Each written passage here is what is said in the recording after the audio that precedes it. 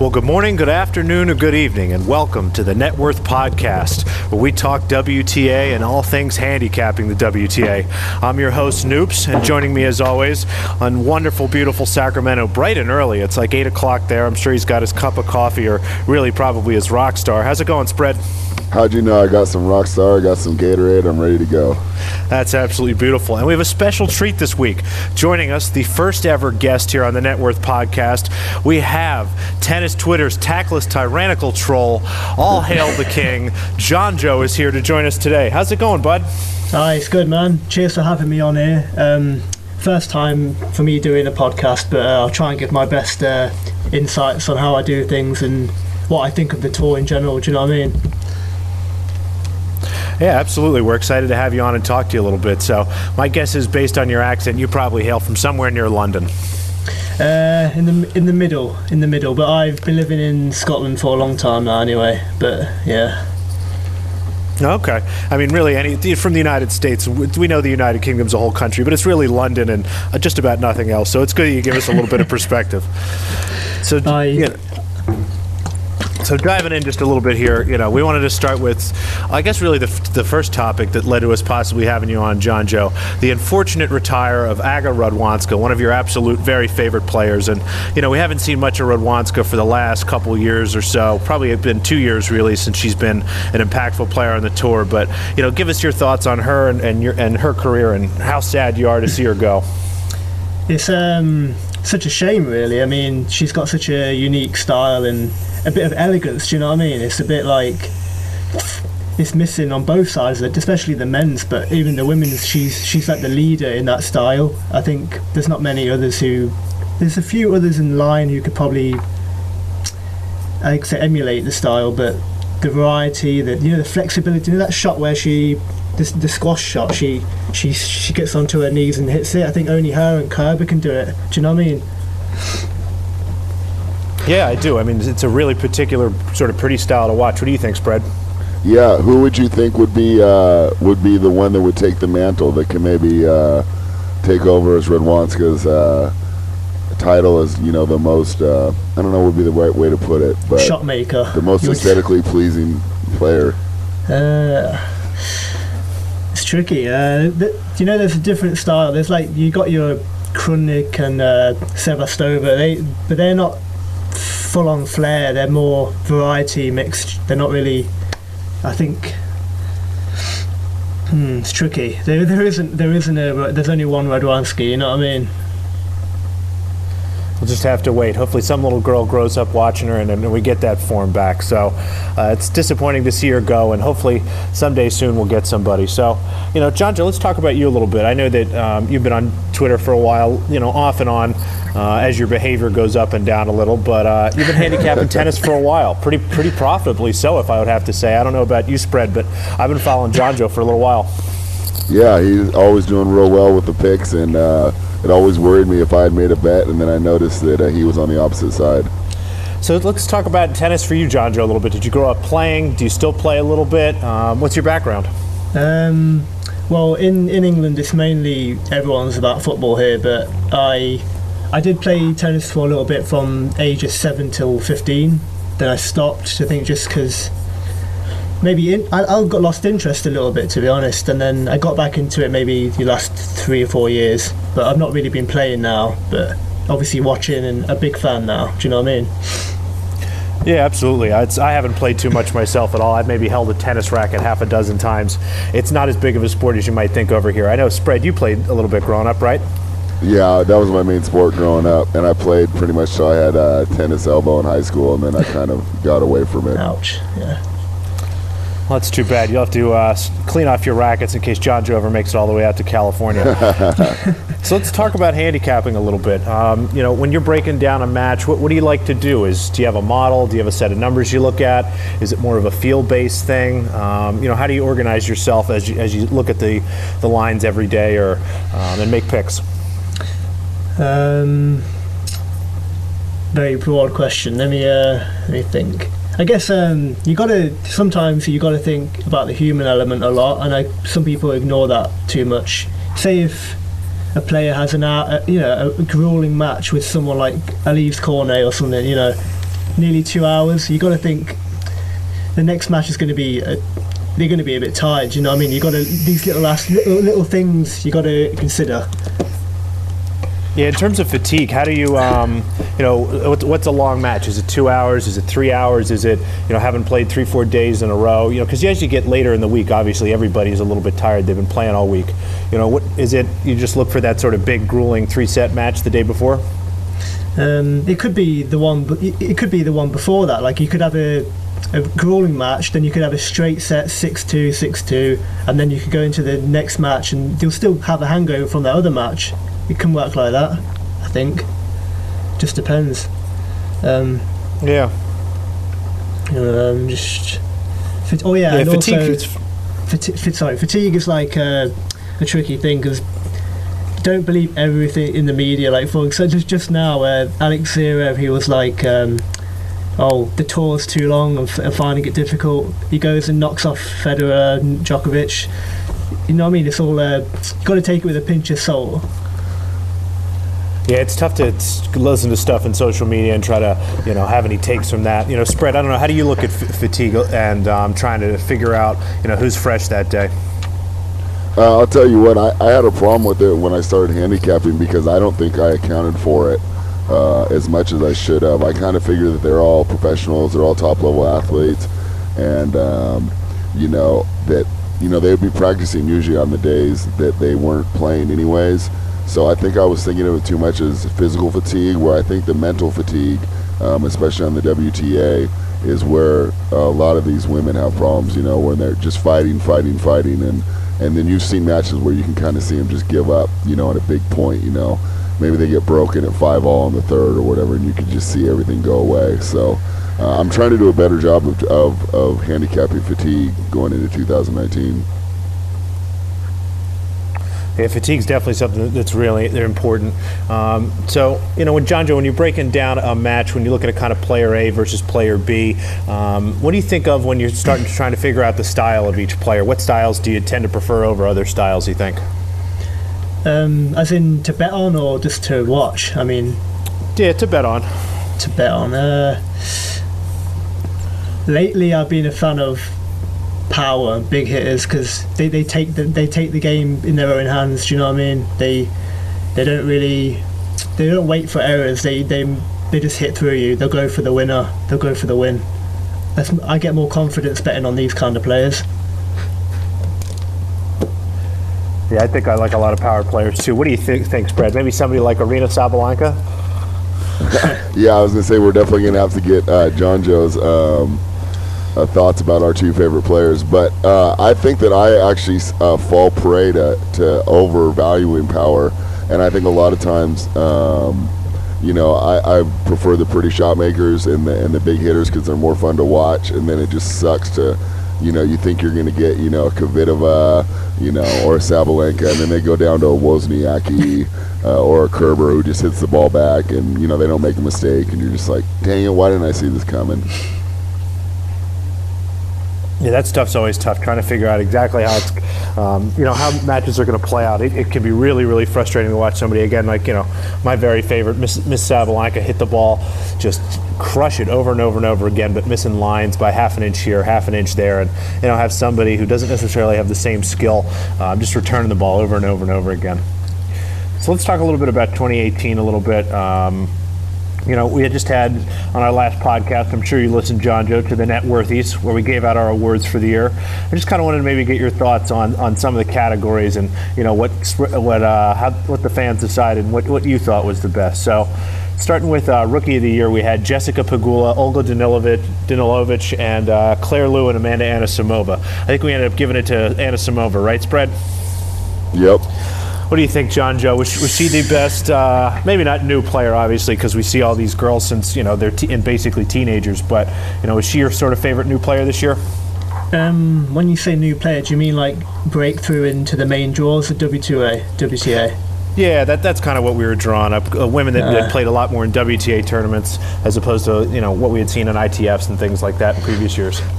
Yeah, I would have went with Amanda as well out of that list. Maybe Danilovic had a good run. Did she win the title? She won versus another young player. I can't remember who. Yeah, She beat. She won Moscow. Who did she beat in Moscow? It was another young talent. I can't remember the name. Potapova. Aye, there we go. Oh yeah, Potapova. Yeah, Very nice. she deserves it. Yeah, out of that list, I think. Yeah, Amanda. I think was it. She beat Kvitova in. Do you know what? My memory's gone a bit here, but yeah, I think it was Kvitova she beat. Yeah, she had a really impressive year. Is she that kind of power player you're looking for? I'll be honest. I've not watched her a lot. It's kind of gone out of my head a bit. Do you know what I mean? There's so many players you've got to keep tabs on, and it gets difficult. But it's all about remembering the main players if you're betting. Do you know what I mean?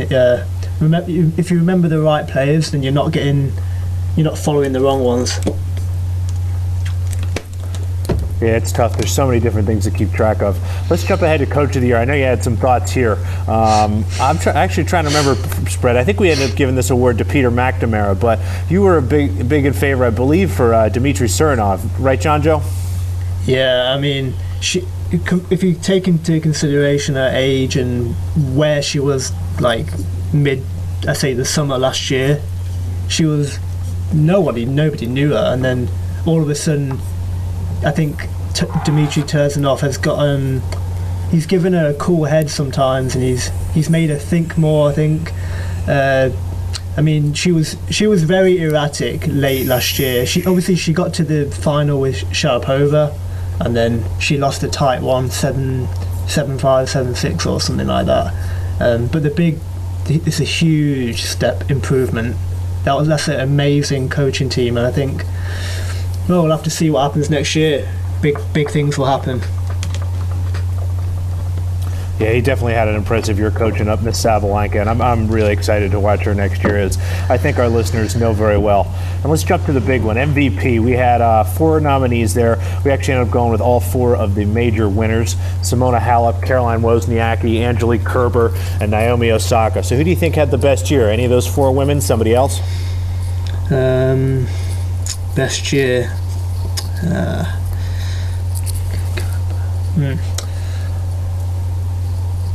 I think, I'm not the biggest fan of Halep, but I think she deserved it. I'll go Halep.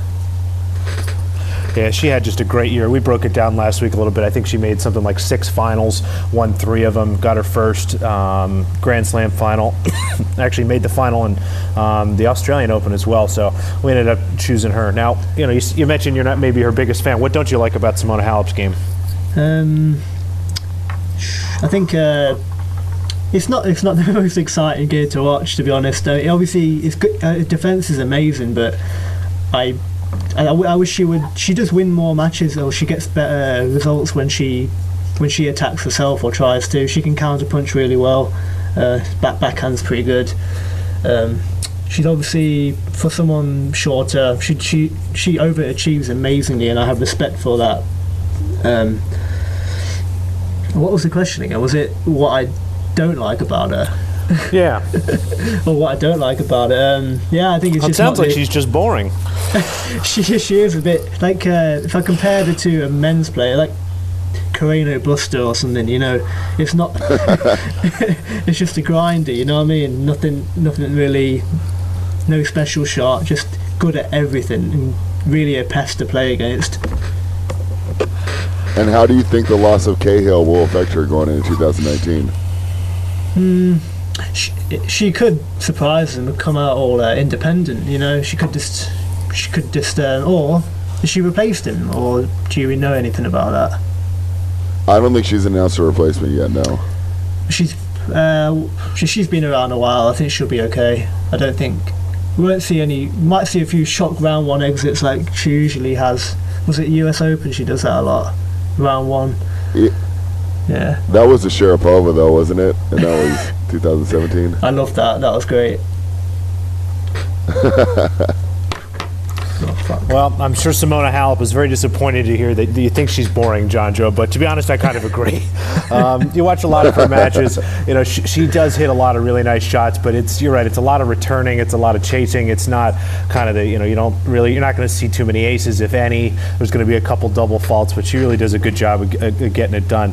You know, talking about coaching a little bit more. How important is coaching to you when you start to look at players? It sounds like a more established player like Simona Halep, you're not as concerned about it, whereas maybe a younger player might be more important. But overall, what do you think of the role of coaches, and how important is that for you when you're handicapping?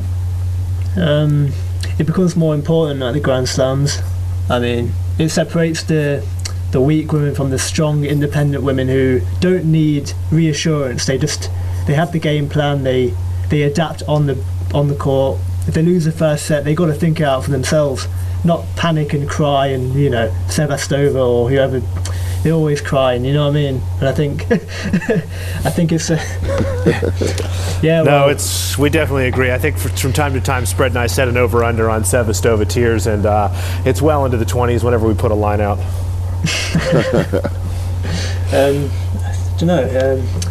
I guess, there was a big debate with Patrick Mouratoglou recently, and he's right in some aspects. It does improve some matches, but it's unfair as well, because not every player can afford to have a world-class coach with them.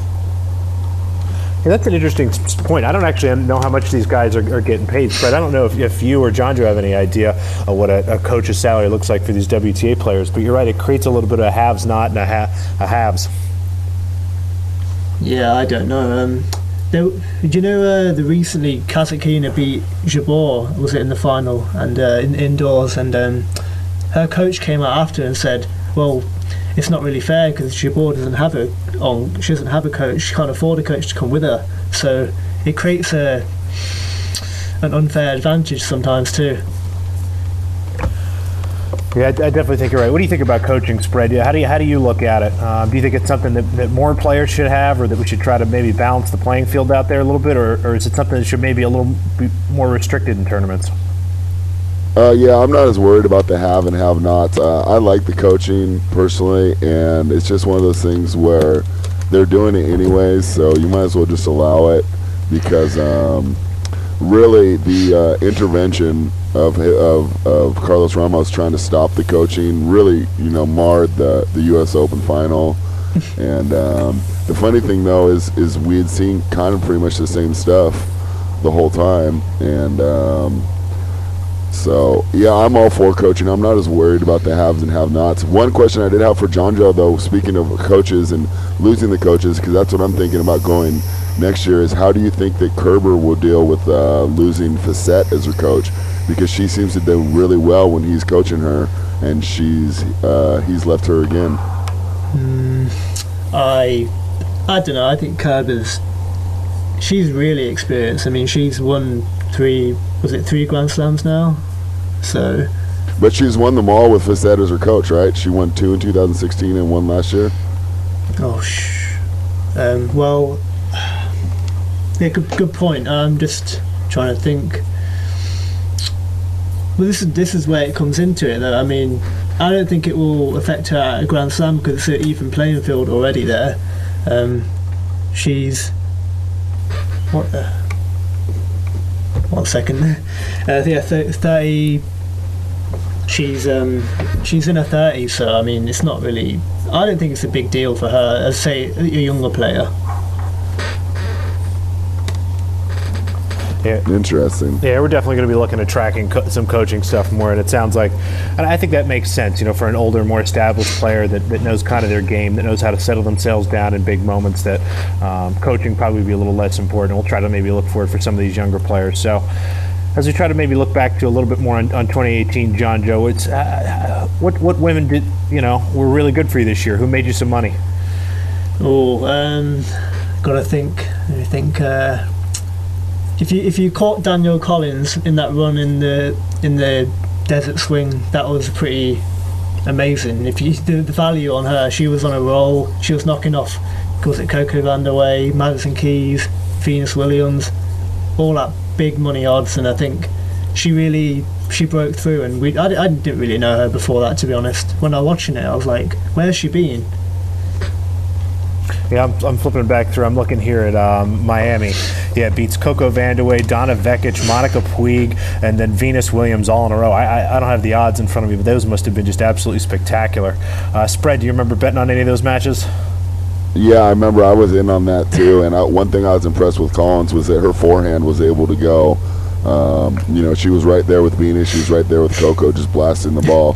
I think she's kind of, her weakness is on the backhand side. But I remember being really impressed with her, and then I remember I think I gave it all back because I was kind of thinking she was better than she was, and when she went over to Europe, you know, she didn't have the same results. Yeah, when you start to look at Madrid, you start to look at Rome, Roland Garros obviously was a big disappointment, and some of the other tournaments. You're right, Spread. She had a good beginning of the year and then just kind of fell off, so we'll have to look at her next year and see if she maybe has a little return to form, or, you know, maybe she's just one of those people that likes the nice weather in Newport Beach, Indian Wells, and Miami.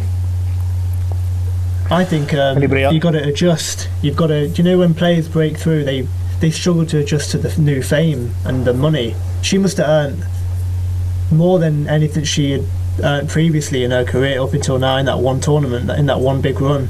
So it affected Ostapenko last year, and then when she won the Roland Garros, and then her year this year has been awful because of it. Her mind's gone. Well, do you want to talk about Ostapenko a little bit more, Spread, or are you ready for that? Are you feeling comfortable? Are you in a safe place? Yeah, no, this is what I've been waiting for. I want to hear John Joe break down Ostapenko's chances for 2019, because I'll tell you what, I'm not that high on her. I think that she's going to take a whole nother year of just messing around and flying to Riga and going to fashion shows and going to pop concerts. And I'm thinking 2020 might be the year that she returns to prominence. What do you think, John Joe? Oh, what a character. She's great for the tour. I mean, she's brilliant to watch when she's on. She just smacks winners against anyone. When she gave Halep the beatdown, that was brilliant, because it's just exciting to watch. Backhand, forehand. She hasn't even got a serve, and she won a Grand Slam. It's brilliant. But it's just give her some time. You're right. I think if she's still a teenager. I mean, give her 1 or 2 years, and she'll find the right coach. She'll find the right balance. I mean, she might win a little title here and there next year. We don't know, but it'll be building blocks now. She won the big one first.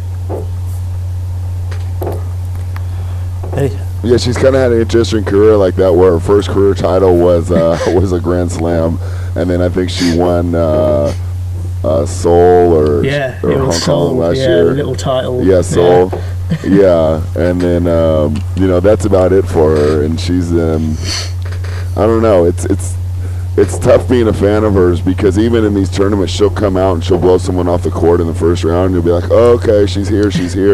And then the next round, it's just spray, you know, balls hitting the fence, 3 feet wide, and she's challenging. It's like, it's wide of the doubles court, you know, why are you challenging these things?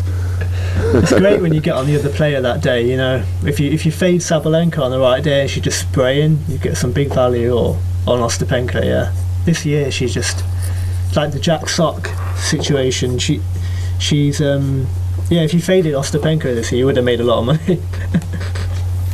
Yeah, it was actually pretty easy, especially towards the end when she was hurt, because what I've been reading now, her wrist was so bad, she hasn't even picked up a racket, and she probably won't until January, because she was carrying that injury and just trying to get the appearance fees, I guess. So let's see how much the injury really affected her, and hopefully she's back to normal next year, but I'm not holding out hopes. So do you have a favorite player of your own, John Joe? I know that Spread is a card-carrying Ostapenko fan, and I love Aryna Sabalenka more than just about anything. How about you? I've got a few favourite players. I don't think I've got a favourite player this year. I've got a few. Just trying to think. Yeah, I mean, obviously Sabalenka, she's brilliant to watch. Big fan of that style. Always been a fan of Sevastova. Slicing and dicing. Who else is there?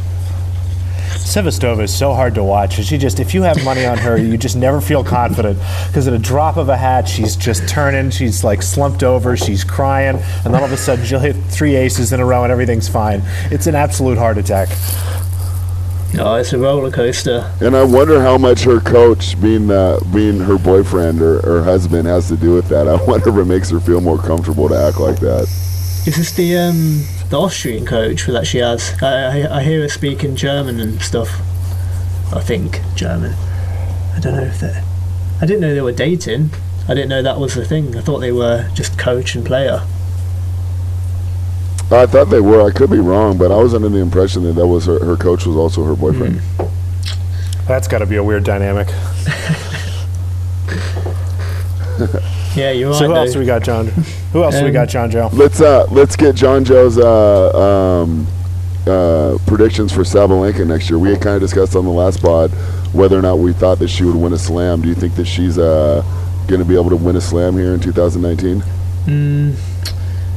You know, yeah, I think so. I think she's in there. She's in. I don't know which slam she could win. Any of them. That's the thing. Maybe. Well, we threw out the French. We didn't think she has a chance in Roland Garros. I think she does. I mean.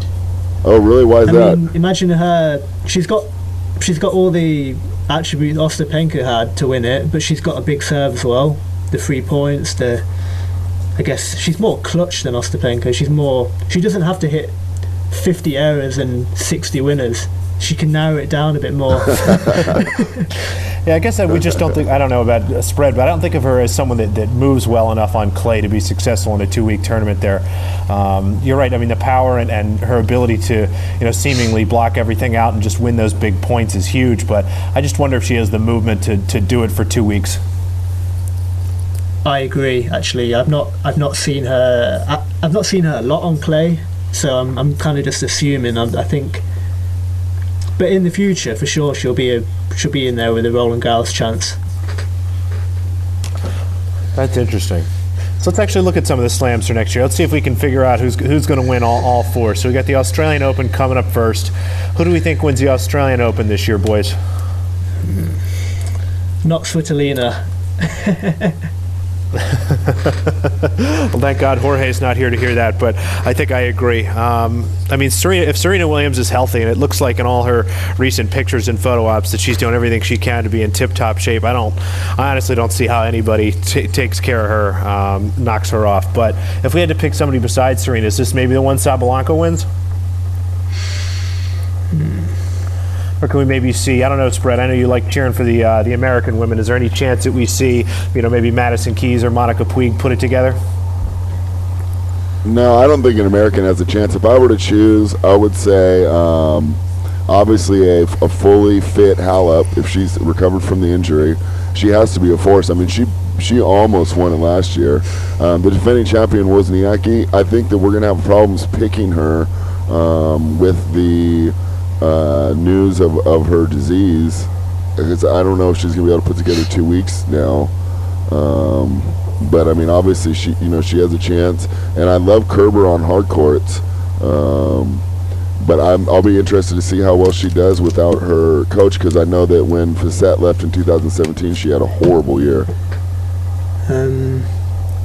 I think the Wozniacki thing. Okay, it's quite bad news. I feel sorry for her, but I don't. How old is she? She's like late 20s, I think. She's still pretty young. Yeah, I think she's just 30. Yeah, I think she's 28. Yeah, she's not like Venus Williams in terms of it will have a massive impact just yet. I think she'll be okay. I think. Well, I know she said she's felt pain, but I think players usually prepare really well for the slams, and if she prioritised it, I don't think it would be a massive hindrance. I'm not obviously taking it with a bit of pinch of salt again, I'm just assuming, but she could come out and blow out and win it again. Do you know what I mean? You just don't know.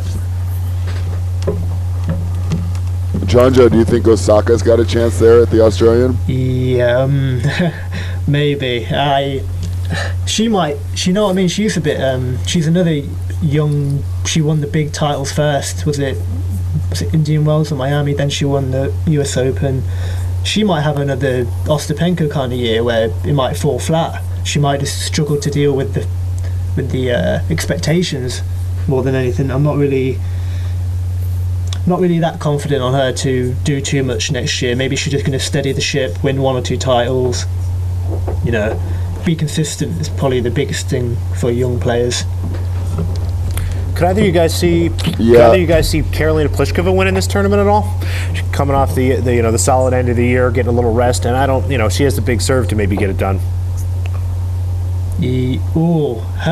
She's looking very good with Renee Stubbs. I think that is a good partnership, and she seems happy. She seems motivated. She gets the best out of her, as we've seen later in the year. So, yeah, she's in there. She's definitely in there. I think she's always in there with that big serve, like you say. Yeah, I worry about Pliskova having to just go against retriever after retriever in a slam, and her getting worn down. But the Stubbs is I think is the factor, and I think that shows how important coaching is, because once Stubbs jumped on, did she look like a much different player? I mean, she was just easy fade material all summer, and then on the Asian swing, she really found her way, and she was fun to back again.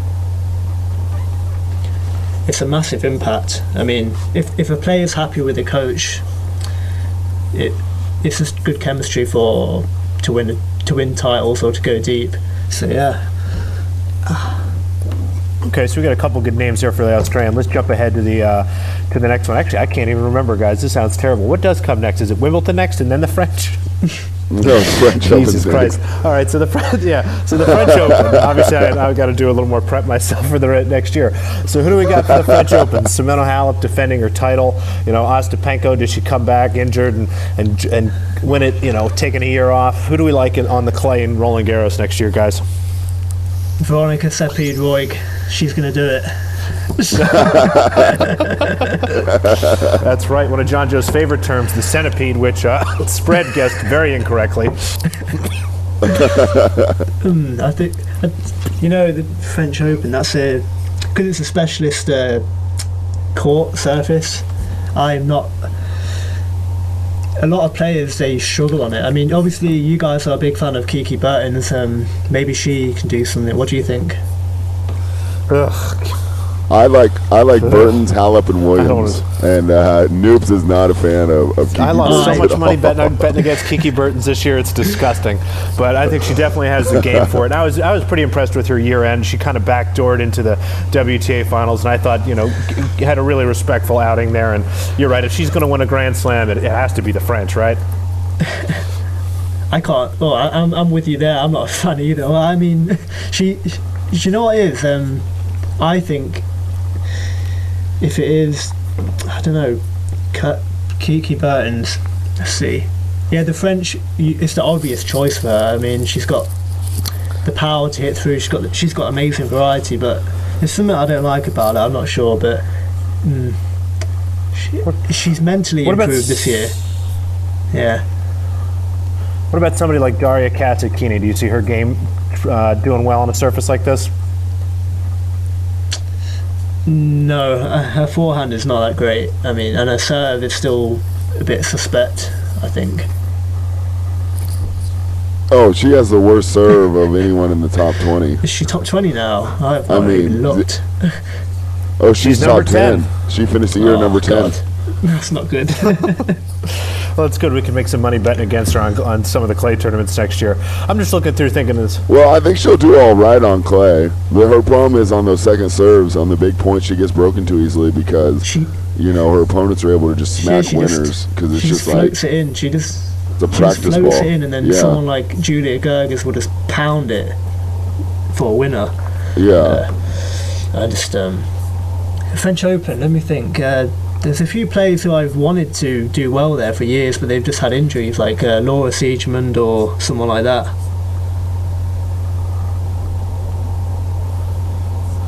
Yeah, Siegemund, she's been. Hopefully, she'll be 100% this year. She kind of made a nice little run there at the end, where she seemed to be healthy, but it was a little too late for her for this season. Another one came to my mind. Kontaveit. She's good on clay. I like her on clay. She's got a good serve. She's got backhand, forehand, good move on the clay as well. So that'll be interesting.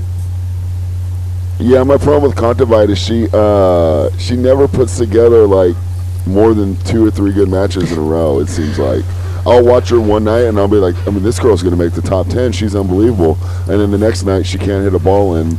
You know, she's just so inconsistent. I can't see her winning 7 in a row. Well, maybe quarter-finalist, maybe something like that. But Sharapova, I think this is it now.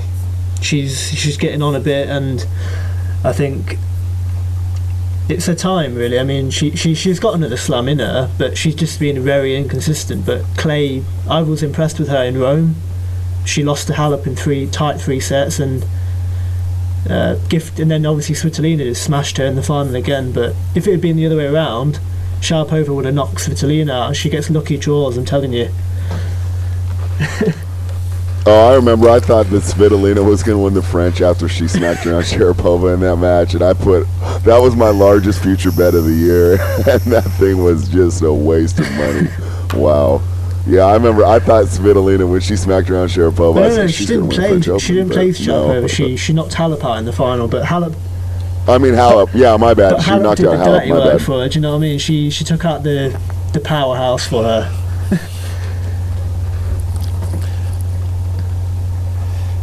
All right, so unless we got anybody else who want to talk on the French, we'll jump forward to Wimbledon, which, you know, again, if we have a healthy Serena Williams, we're trying to think of somebody outside of her. Whose game do we like on the grass courts in close to you, John Joe? Oh, it's got to be Camilla Giorgi. She's a dark horse always now. When she's had a year like that, she can only. I think she's proven she can do it on the big stage. She's become more controlled with her hitting. Obviously, that aggressive game is. She's strong-willed, and I think that's what gets her through. And yeah, I think she'll be a threat next year at Wimbledon too. Do you think that the fact that she doesn't care about women's tennis at all helps her? Yeah, completely. I think it's a low-key arrogance, but it's a good arrogance. Do you know what I mean? It's kind of like, do you know that? You know her handshakes say it all. They're brilliant. They're just emotionless. She looks at them, quick handshake, and then packs the stuff up. Yeah, I mean, if you were going to say who's the most arrogant player on the tour, I think that she'd be in your top 5. I think you need arrogance to win, especially at the Grand Slams. You need to just you don't need help. Do you know what I mean? And I think her dad. Her dad's a coach, and that can only take you so far sometimes. Maybe she would benefit with someone else with her. I'm not sure if she has someone behind the scenes, but if she had someone with her, maybe she could take it to the next level. Yeah, I agree with you there. Have you heard some of the legendary stories about her dad in Italy and how they're actually, I don't know if they still are, but for a while they were banned from any public court in Italy. They had to play at private clubs. I've not heard this, no.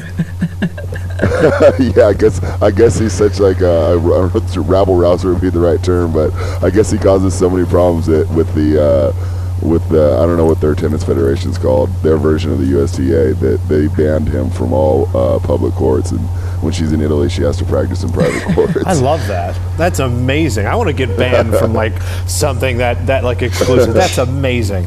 I'm kind of proud of her. Well, the first thing you're gonna have to do is show up with your shirt, halfway untucked and all the chest hair coming out with the gold chains. I think that's another good part of his look too. It's definitely a classic Italian look. So anybody else we're thinking about for Wimbledon? So Wimbledon is the one place that I think that my favorite, Ostapenko, can make some noise. I think that it's funny that she won Roland Garros because I think her game is more suited to grass, and I think if she gets the right draw here, and because of the way Wimbledon is, won't force her to hit a lot of the extra winners, and her winners will just be winners. I think that this will be the chance that she has to make some noise. I don't see her winning the tournament, but if I were to predict what tournament Ostapenko's going to do the best in, I would predict Wimbledon. I'll be interested to see how Kerber defends her title, because I'll tell you what, going into that, there's no way you could have told me that Kerber was going to win Wimbledon last year. So I'm very surprised about that. And for a retriever, Wozniacki does fairly well on grass, so it'd be interested to see her. But as of right now, I would have to say, that's the tournament I expect Serena to win next year. Yeah, I'm flipping through the list to see if there's anybody else we might have missed here for Wimbledon. But again, maybe another good one for Karolina Pliskova. Pliskova and Gorgas could also Karolina do well. Pliskova, I'm maybe thinking of the big Gorgas. servers. And we talked, if Sabalenka does win a slam this year, this will be the one that I expect I her agree to with win. you on Julia Gerges there. She's she had a good run there this year. Was it quarterfinals or semi-finals? I think she made the Let quarters. me check the. I've not got a website in front of me, so I've been kind of winging it in terms of the names that you've been spitting out. But let me think. Kvitova. I mean, she's got to be in there for Wimbledon, surely. Yeah, definitely she does. And I remember thinking big things about her last year, but she's really been another one that's been having problems putting together multiple matches. You know, she'll look great one night, and then the next night, you know, she just won't have it. But I remember she did very well in the lead-up tournaments, right? In our little 3-week grass swing that we get in between the French and Wimbledon. Yeah. Did she win Birmingham? Was it, or I think it was Birmingham. Yeah, I'm pulling that up right now. It's because her year, when I think about Kvitova, I was almost surprised that she made the WTA finals this year. I know that she's a really good player, but I was going back through, looking at it all, thinking, I'm like, okay, it's really. Well, she did very well the first 6 months, and it's probably just recency bias because she didn't do very well Actually, after she won Wimbledon. 5 tournaments this year. She won St. Petersburg, Doha, Prague, Madrid, and Birmingham. But you're right, yeah, once you get from Birmingham, but there's nothing. But, I mean, cuts off in July. Right. June even. Oh, I know who could be a dark horse for Wimbledon. I just had a look at the rankings now. Donna Vekic. Oh yeah, Like spreads favorites. she's got a good game for it. She can serve. I mean, I'm more of a fan of going for people who could go under the radar and dark horse it and get a deep run. I think you can obviously just say the names like Serena Williams or Petra Kvitova, but it's too easy. I like a challenge.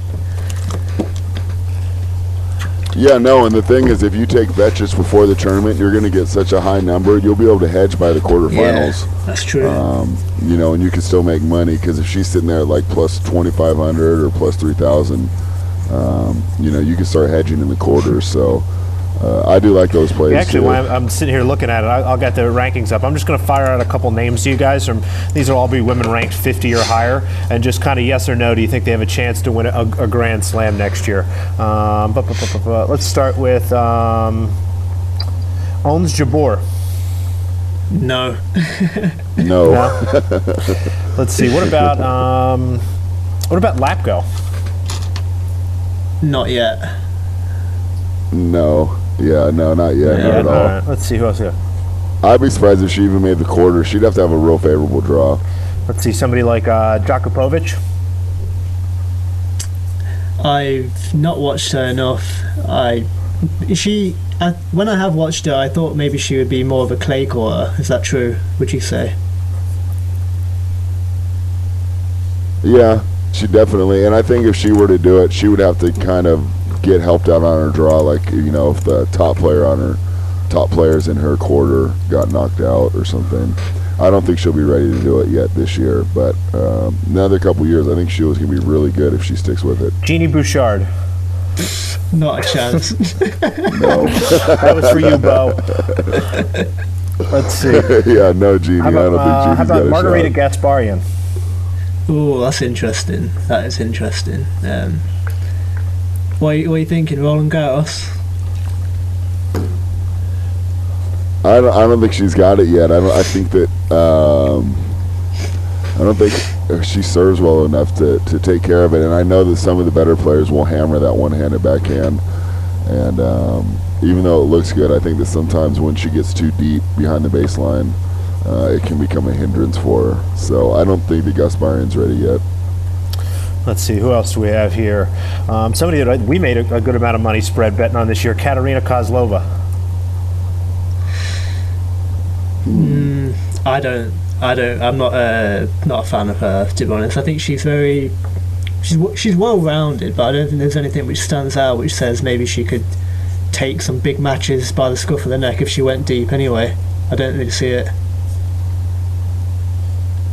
Yeah, I agree with Jonjo there on her being well-rounded, and I don't think her serve is good enough to really make it too far. in one of these tournaments. I think that she's real good at taking advantage of her opponent's mistakes, but when she goes against the better players that aren't going to give her anything to work with, I don't think she has a lot of options. All right, we'll do two more here I got on my list. Marketa Vondrousova. Ooh. I think out of everyone you've named so far, she has the best chance.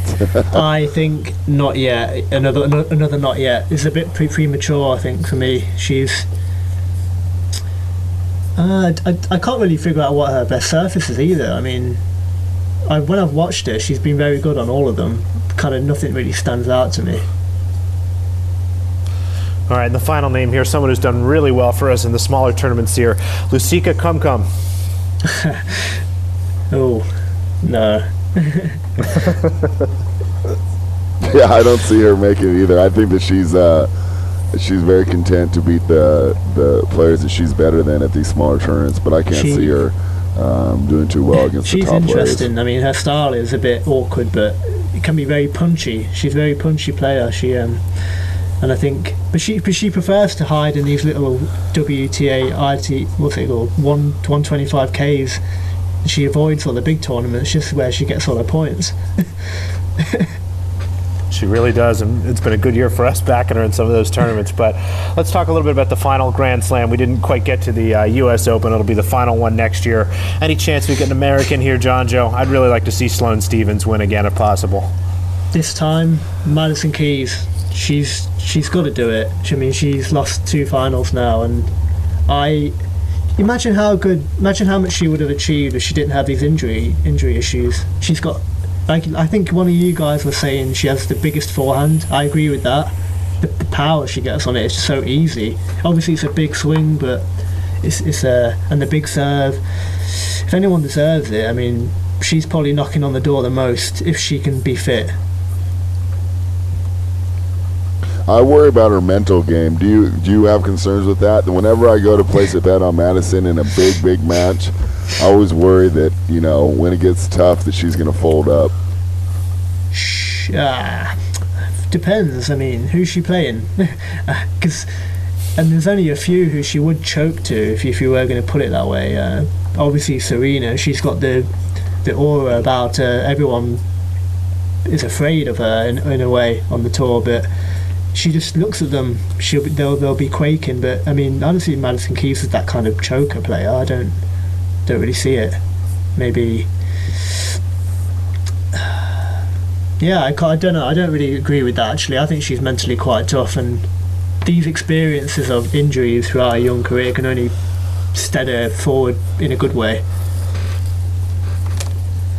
Interesting. Okay, cool. Well, hopefully you're right, because I'm a big Keys fan. Maybe I just got burned too many times betting on her in these finals. I know I was pretty big on her in the U.S. Open in 2017. Oh, Nukes, I was waiting for you. I thought she was going to blow Sloane off the court. I was waiting for Nukes to say Siniakova. I was sitting there like... when you were listing players, I was waiting for you to say Siniakova. Like, what do you think she'll do in a slam? I didn't get to her. She's actually 31, so she missed the 50 or above cutoff. I think that she's a great player. I think all that success in doubles. One of my biggest frustrations watching the WTA is how few of these women actually come to the net and try to do anything there with any real success, because I think the ones that are good at it when they do it are just incredible, because it happens so very little. And I think Siniakova, with all her doubles experience, could hopefully translate some of that into with the style of play that I like to watch. So I think that she could actually put it together for 2 whole weeks and maybe go pretty far in one of these tournaments. Yeah, that's definitely, I agree with that. She's streaky. She's a streaky player. I mean, if you catch her at the right time in the right mood, she can just tear through most players on the tour. And like you say, the doubles only helps her. Another player who is similar to her in that way, they play doubles, is Caroline Garcia, and they both. I think Caroline Garcia cut her double schedule, so that maybe will, if Siniakova did that, maybe she could have better results in the singles. Yeah, I think it really speaks to the depth of the WTA Tour, though, that we're this far into the pod and we're just mentioning Garcia, and we barely mentioned Sloane Stephens, and I mean, both these women have a chance to win pretty much all 4 of the titles. So, I mean, really, the WTA is wide open right now. I think it's become more interesting since Serena's kind of grip of dominance has left the tour. I know a lot of people like just watching greatness, greatest of all time, stuff like that. I prefer this new WTA where 15 to 20 women have a shot at the beginning of every tournament. Yeah, me too. It's unpredictable, and it's very, it's just interesting to see who can take the opportunity of the void that Serena leaves. Wait, hang on. There's a few more. So speaking of Serena, John Joe, do you see her winning a tournament this year? Do you see her winning a Grand Slam Serena this Williams, year? did you say? Yeah. Yeah. I think she might just get it done early, Australian Open, and then she might just, carry on being a mum for the rest of the year.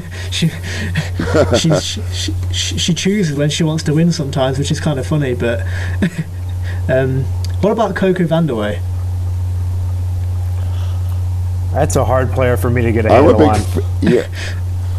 I'm a big fan of hers too, but she's really been carrying that injury for a little while now. So let's see how she looks coming out of it. That boy, I tell you what, that 2017 U.S. Open, I had everything wrong. I had Coco over Madison in the semis. I thought that she was going to make the final that year, and then I had Madison over Sloane. So I remember I was just getting everything wrong left or right on that one. But I think Coco's an exciting player. She can really dial up the serve.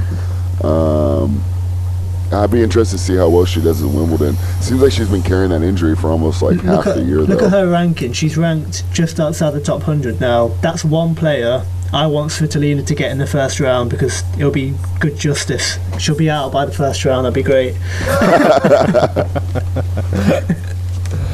I love it.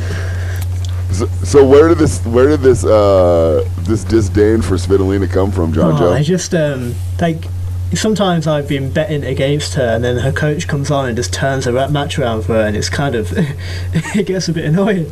I just so I kind of started to play it a bit. I mean, if she was down a set and super coach would come on, give her the good pep talk, the good advice, the tactical advice, what she needs to do, the changes, serve this way, serve that way, and yeah, you can obviously profit that way if you're listening in. I mean, you've got to be dialed in for that kind of thing, though. And but it's annoying because then she gets booked as the favourite for the French Open and stuff like that. And I'm thinking, well, hang on a minute, he can't do that at the Slam, so it just completely leaves her stranded there on the court, and then everyone's shocked that she loses to Buzz Onescu and players like that. Oh, that's wonderful. She's Buzz Onescu. I mean, I think now don't call me crazy here, but a potential Roland Garros outsider as well. If we're going to go back there, I love that. I think that she has a great game for clay, and without that ankle injury, I wonder what the second half of your year ends up looking like. I think she's a player we'd probably be talking a lot about the last month or so if she was healthy. Yeah, she's like the Nadal of the fucking WTA. She's the pest. She's just grinding, hooking that left forehand constantly repeated. All right, so I think that just wraps about every question or thing that I wanted to talk about. So, John Joe, any questions for us? Maybe on the betting side, what do you... Let me think. Who are your favourite tipsters in the tennis Twitter communities around, this year? Who do you rate? Well, I mean... Well, of course, I'm going to pull up and see who I've got. Of course, we got to give a shout out to the godfather of tennis Twitter, Whale Capper. A lot of his picks come out around the slams, and I think he does some of the Masters tournaments, but he is absolutely one of the very best. But let's pull up my Twitter follows here and see if I can give a shout out to a couple people. I know you love your buddy Tennis Profits. He's up and down, but I think he, for the most part, is more positive than he is negative when you're not messing with him too much. Yeah, he had he had a good run in the summer, didn't he? And then I whooped his ass in the cap off, so that was good. Bring him back down to our buddy. That's right. Our buddy Jay at JTennis20, again, doesn't post quite for every tournament, but Jay's plays are always really great. Spread, I don't know, is there anybody else that you follow that you've got here? I'm just flipping through looking. when I'm on the opposite side of Vinny at Matter Tips Tennis, that's when I start to worry because he seems to have a real sharp handle on this, and I mean, he knows these players that, like these ITFs and stuff that I'm barely, keeping a handle on, and he seems to know their games really well. So to me, he's the number one for the WTA. Obviously, Jorge, when he's posting it around, I'm always worried when I'm on the opposite side of him. Another ATP, because he seems to have a real good handle on it too. Yeah, another ATP guys. But we got our friends at the Ball Boys podcast. Andy doesn't really post tennis picks, but Big Ten Watto, Kelly is absolutely one of the best. He writes a preview article for pretty much every men's match every single day throughout the year, and it's just unbelievable content, putting out winners and giving you everything you could ever want there. And then Jimmy Nichols. I'm looking at what's Jimmy's handle? At Drufta Stuff. Drufta Stuff. Yeah, he's great. Again, he posts a lot of challengers just about every day. I think those are some of the best. Anybody we missed, Fred, you think? Jeff's really good, but he doesn't post all the time. That's true. But he knows a lot about women's tennis, and he'll bring you up on a lot of trends where I'm thinking that his side is just golden, and he'll shoot a couple trends my way, and I'm like, ooh, I think I might be on the wrong side. Oh, you know who we forgot that's wonderful? Ravi. What an absolute clown. What a deluded man. Oh my God, he's just I like a good train wreck, and he is just constantly providing just outrageous stuff. And for those of you guys who don't know Ravi and his many different forms, I think right now he's currently money on tennis. He's been mastering on tennis, mastery of tennis. He's been everything and anything, but just a little angry British Indian kid who loves betting on tennis. And he's okay at it, but what does he go through, 4 or 5 bankrolls a season? A month. But yeah. Anybody you want to give a shout out to, John Joe? Yeah, there's a few new ones I rate. I mean, they've kind of sprung up with my absence. They're pretty good. Wadster Tips, if you heard of him, he's a British tipster. Yeah. And Tennis Daily Tips, he's become really good lately. I mean, he must have won 18 out of 20 tips towards the end of the season, betting on. Yeah, I mean, towards the World Tour finals and stuff, so I rate him at the moment. Not sure how he will do in the long term. And obviously, Matters Tennis Tips, or Matters World Peace, whatever he calls himself. I mean, he's the steady Eddie, he's what most tipsters think, okay, if I'm anything close to him, I'm doing alright. Yeah, he's the gold standard. I totally agree with that. Tennis Daily Tips has been really good. Tennis Better at Better Tennis. He's been putting up some pretty good stuff. Tim's Top Tennis Tips. I just found him about a month or so ago. He's got some interesting stuff. But yeah, it's a thriving community, John Joe. We've missed you, so it'll be good to have you back. So I don't know, Spread, any other thoughts or questions here maybe before we wrap up? We're just getting to the top of the hour. Yeah, no, I thought this was a lot of fun, and we're going to have John Joe back on again soon. Yeah, I think so. Did you have fun, John Joe? It's interesting. I mean, it'll be good to come back on and give more opinions. I didn't get to slate Svitolina as much as I wanted to on this one, but maybe next time. Well, that's good. We'll carve out 5-10 minutes for the next time you come on, and you can just, a full-on breakdown, and we'll sit here quietly. You get your monologue ready, 5-10 minutes, and we'll try to get Jorge on for that one, and we'll mute him while you're going, and then let you guys have at it. Maybe that's what we'll do for Jorge's brilliant return. Yeah, that sounds like a plan for Jorge's return. That's good. Well, thank you so much for joining us, John Joe. We had a lot of fun, and we look forward to having you back next time. And thank you, everybody, for listening. Reach out to us. You can find us on Twitter. We'll send out John Joe's handle with the podcast as well, so you can get his picks and thoughts as he's back on Twitter for us finally. So thanks, everybody, and have a great week. Good luck in all your wagers.